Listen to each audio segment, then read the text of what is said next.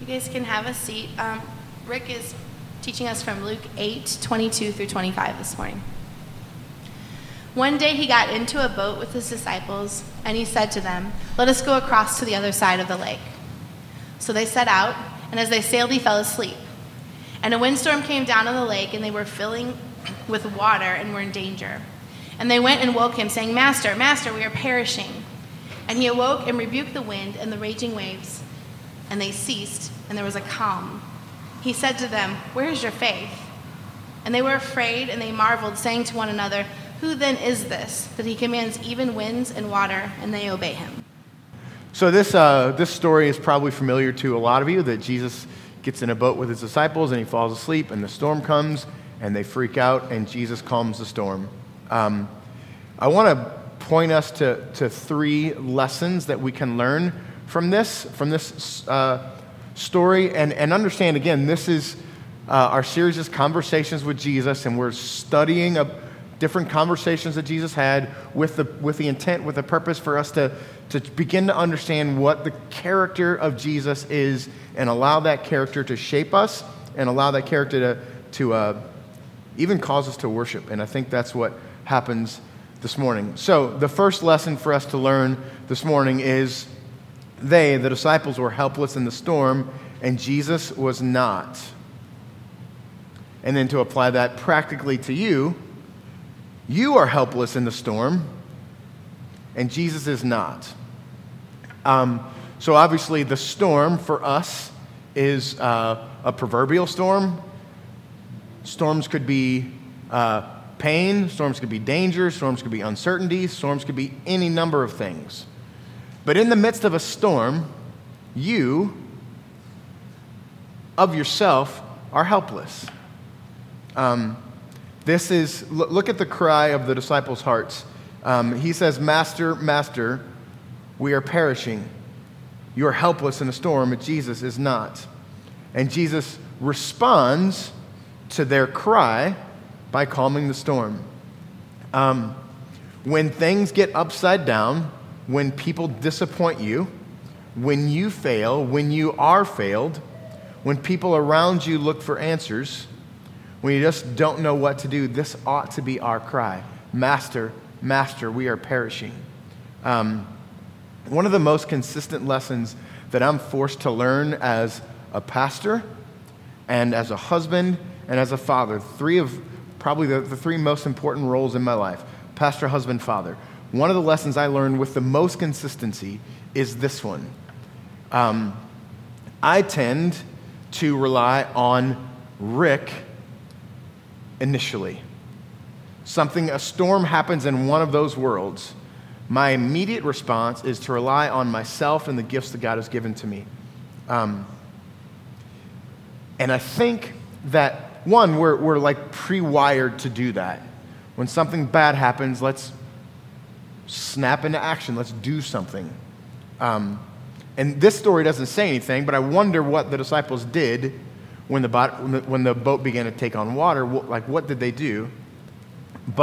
And that's kind of our role. But more than just like our predisposed reaction to act, I think this world also calls us to be independent.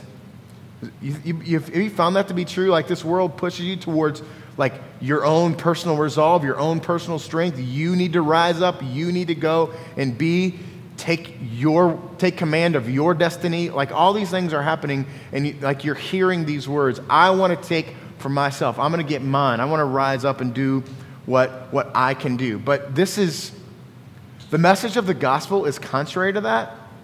And while I don't think that there's generally anything wrong with independence, there is something wrong when our immediate focus is like we have the solutions to all the problems. The news is that you don't. And here's the thing. On Father's Day, I just kind of began to think about this today, and this is something that I usually think about midday on Father's Day. We don't all have good fathers. I understand that there are people that are in this room that don't or didn't have a good dad. Let me say this. For those of us who didn't have a good dad or don't have a good dad, or for those of us who do have a good dad, or for those of us who are good dads, the weight of your hope and the weight of your joy cannot be withstood by your father. You have one hero, and his name is Jesus. He's the only one that can withstand the weight of your hope. Your fathers can't. You can't. Here's a list of things that can't withstand the weight of your hope, and they're going to be on the screen. You. And this is contrary to the beliefs that our world and our enemy, Satan, is telling us. You cannot withstand the weight of your hope. Your gifts cannot withstand the weight of your hope. Your spouse cannot withstand the weight of your hope. Your parents cannot withstand the weight of your hope. Your friends cannot withstand the weight of your hope. Like I'm going through these quickly, but I hope that somehow one of these will poke into you. Your pastor cannot withstand the weight of your hope. Please don't put that on me. I can't withstand the weight of your hope. I will fail you. And I probably have failed you this week, even if you didn't know it. This church cannot withstand the weight of your hope. A better school cannot withstand the weight of your hope.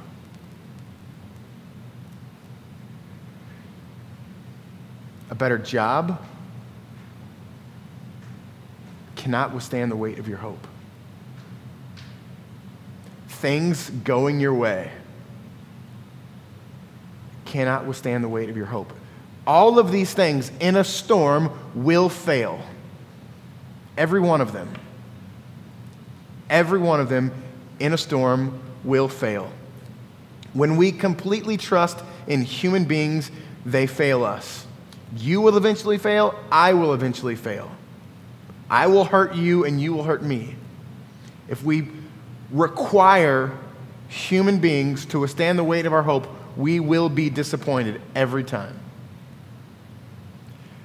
One of the things that I've come to realize about the way that I preach is I tended to preach higher stuff and not very practical. This is incredibly practical. People will fail you. Stuff will fail you. Things will fail you. And our reaction when people fail us is indicative of where our hope is. When I fail you, if your hope is in me, you're going to run away and join a different church. When this church fails you, if this church is your hope, you're going to run away. If your friends fail you, you're going to run away from those friends. But if your hope is in Christ, you give grace. Here's some interesting things that I found this week. Some of my greatest heroes, Martin Luther King Jr. was an adulterer. Martin Luther was an anti-Semite. Jonathan Edwards was a slave owner. King David, an adulterer and murderer. Moses killed someone with his bare hands. Peter was a coward, irrational, and disloyal. Every great human being who's walked the face of the earth, aside from Jesus Christ, has failed and will continue to fail. The best people, even the best people, are all incapable of sustaining your complete trust and surrender, but Jesus is capable. Proverbs 3, 5, and 6. You've probably memorized this at some point as in your life. Trust in the Lord with all your heart and do not lean on your own understanding. Here's the thing about verses we've had memorized for a long time. We sometimes forget the heart of what they're saying. This is very simple and very practical. Do not lean on your own understanding. And like, lean on. Lean on. Think about, like, if you're leaning against the wall, you're counting on the wall to be strong enough to hold you up. Don't lean on your own understanding because it can't hold you up.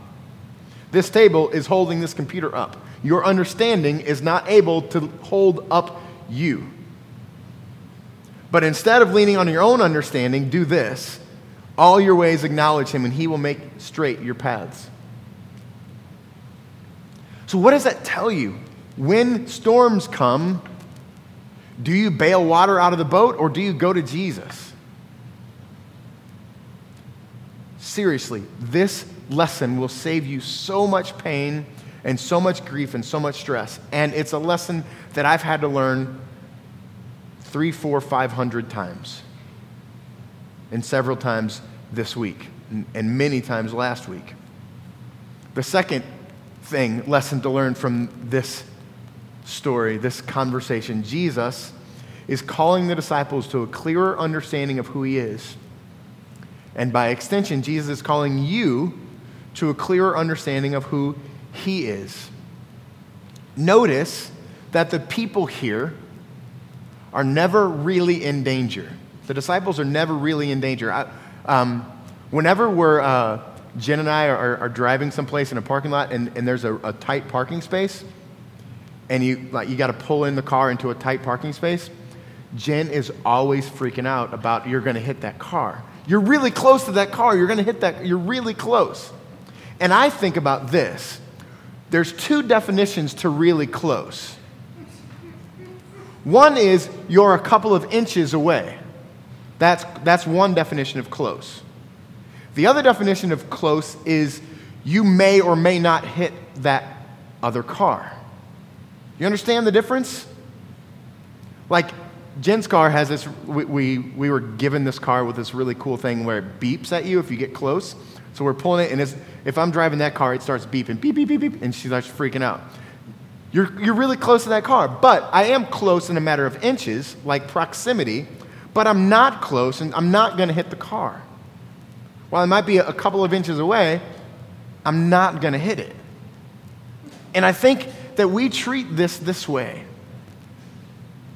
The clearest understanding of storms in our life is that second definition of close. While there may be storms and there may be difficulties and there may be hardships pressing in on us, you're not going to hit the car. You might be close in terms of literal proximity, but you're not close in that there's no danger of you hitting that car. Do you see the difference? And this is what Jesus wants to say to you. Here's the beautiful part about all of this entire story is that Jesus made all of this happen. Like Jesus is making things happen in your life so that he can be proven to be the hero. The other part about who Jesus is here, this is very simple. Where was Jesus when the storm happened? Not rhetorical. Where was he? What was he doing? He was sleeping. Jesus is a man, and he can be tired. And when you begin to chase that, like there's nothing in your world, Scripture says this elsewhere, there's nothing in your world that you've been tempted by, that you've seen, that you've engaged with, that Jesus wasn't also tempted by and seen and engaged with. He's been tempted by what you've been tempted by. He's been hurt. He's been troubled. He's been lonely. He's been tired. Jesus has been all of the negative emotions in your world that make you think the storms are pressing in. Jesus has been there. Tired, lonely, afraid, hurt, killed even. Jesus has been all of those things. But I want to say one thing that I want to say about what the disciples have learned here and what we can learn here about a clear understanding of who Jesus is Jesus is in control of the uncontrollable. I want to say that again. Jesus is in control of the uncontrollable. And go back to the first one, the first lesson of going to Jesus, Master, Master, we are perishing. Like, when we know and understand that Jesus is in control of the uncontrollable, our first reaction when something uncontrollable is happening, is to go to him. Do you know, this is something I learned this week. The lake that they're crossing here, there is a massive fault in the ground under that lake. And likely what happened was there may have been some sort of like it's not a tsunami because it's not in the ocean, but like earth shifting, causing these waves to fly up. And this is uncontrollable. The natural disaster, the natural thing that's happening in the world of the disciples is uncontrollable. Imagine, think about the tsunamis that, you've seen those pictures and those videos of those massive waves coming up, the tsunami. Jesus said, stop. And it stopped. Jesus is in control of the uncontrollable. And that is incredible news. When we're faced with stress, when we're faced with this is really close, Jesus is in control of the uncontrollable. What an incredibly hopeful thing. Whatever has brought you grief, whatever is torn at your hope this week, Jesus is in control of that. Let me say that again. Whatever has torn at your hope, whatever has brought you stress and grief and hardship this week, Jesus is in control of that.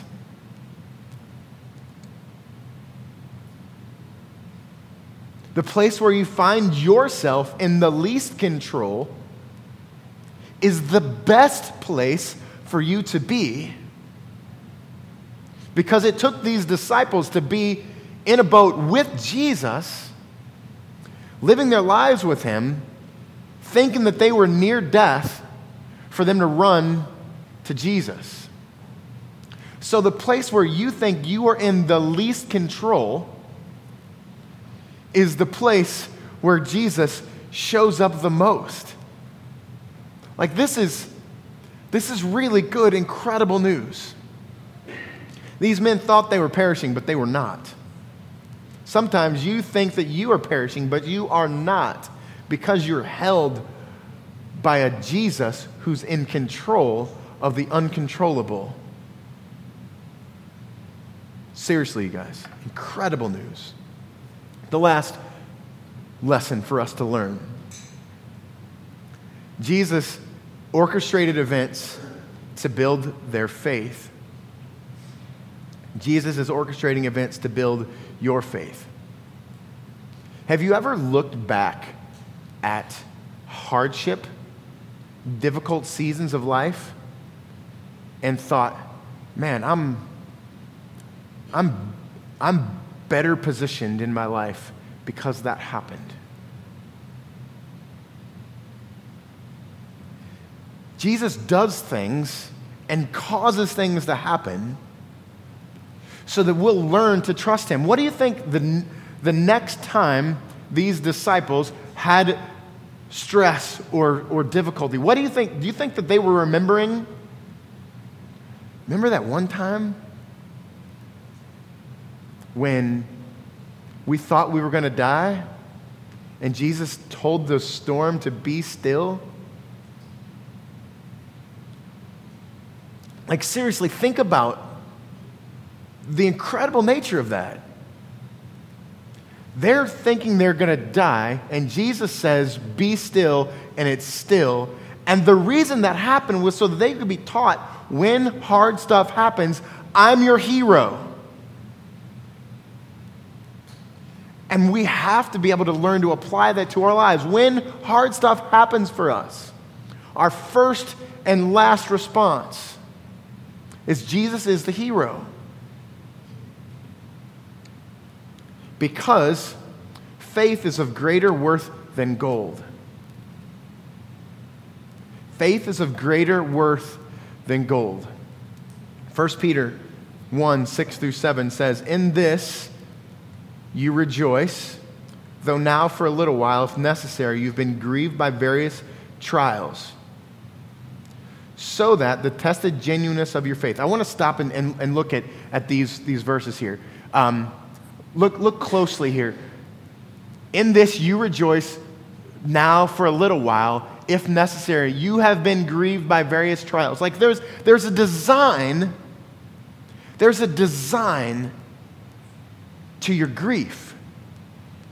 There's a design to your, like Jesus has a plan for your grief and your trial. Does that change your perspective when you look at it? When you look at this issue that gives you so much grief and so much stress and so much negativity, that God has a design in it. Seriously. Verse 7, that design is that the genuineness of your faith may prove to, which is more precious than gold and perishes, though it is tested by fire, that faith might result in praise, glory, and honor at the revelation of Christ. In seminary, I did an in-depth study of this verse and that phrase, result in the praise and glory and honor at the revelation of Christ. And what this means is hardship, difficulty, stress, trials. When those things happen, they have a design, and that design is that Jesus might be revealed to you.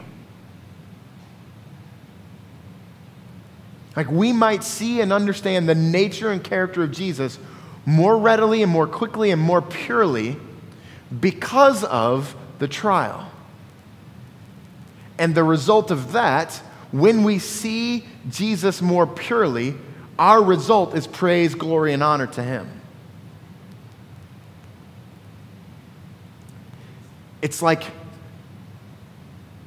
the summertimes, people gather together in a vehicle and drive their families across the country, and they fight and yell and everyone hates the car ride, and it's miserable, and the kids won't be quiet, and the mom and dad are yelling and screaming at each other, but they drive all the way across the country to see something beautiful, to engage with something beautiful. It's the same idea.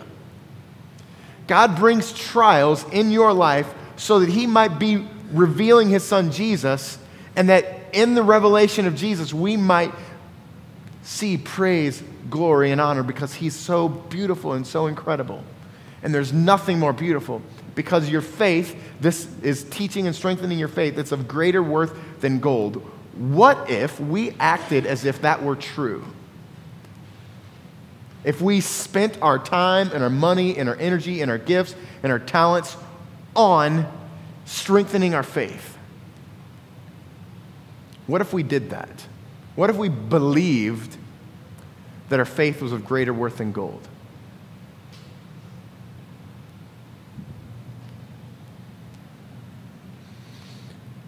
Another passage about storms, James 1, 2 through 4. Count it all joy, my brothers, when you meet trials of various kinds. For you know that the testing of your faith produces steadfastness. Go back to our story. Their faith was tested. Jesus proved to be more powerful than the storms and could control the uncontrollable. And that produced in the disciples a steadfastness. And then that steadfastness, verse 4, let it have its full effect. Let the steadfastness of seeing Jesus win and control time after time, let that steadfastness have its full effect. And that full effect is you being perfect and complete and lacking in nothing. Who would like to be perfect and complete and lack nothing?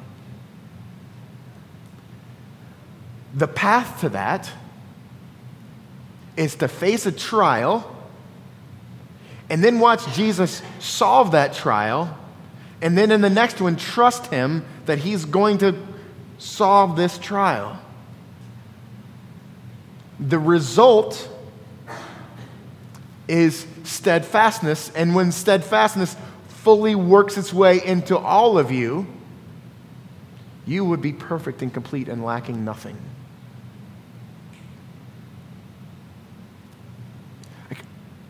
Our minds are so susceptible to this world telling us what to desire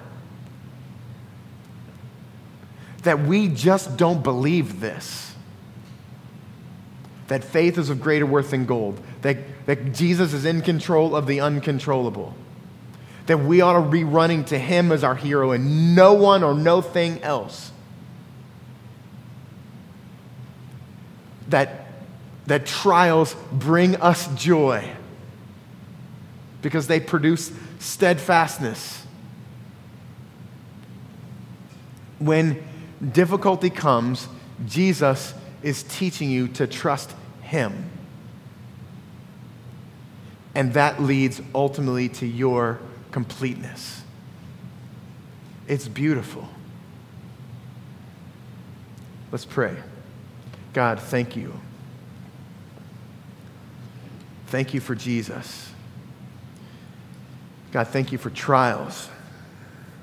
Thank you for hardship. God, I pray in the crucible of those moments when we are on fire, when we're burning, when people around us fail, when we fail others. God, I pray in those moments that your voice would be as loud as the tyranny of that moment, God. And your voice would be louder than the tyranny of that moment, Father, and we would hear you calling us to run to you. We would see you as the one who's been tempted and hurt and lonely and uncertain even, Father. And God, would we see you as the only hero in our lives? And God, I pray that we would not try to place the weight of our hope on stuff that cannot sustain it, Father, but instead run to you who is in complete control of the uncontrollable. God, I thank you for this place that you've given us to do life and be together, Father. And I thank you for the spirit of freedom that you've given to us to not have to bear the weight of one another's hope, Father, but instead journey together towards the cross, journey together towards the perfection of your Son, our hero, Jesus Christ. And Lord, I pray with fervor this morning, Father, that you would do a work in us by the testing of our faith that would show us that you and the faith that you give are of greater worth than gold. And we might have your Son Jesus revealed to our hearts because of what you've caused to happen in our lives. And God, may we see you as our only hope. Thank you for Jesus. It's in his wonderful and holy and perfect name that I pray. Amen.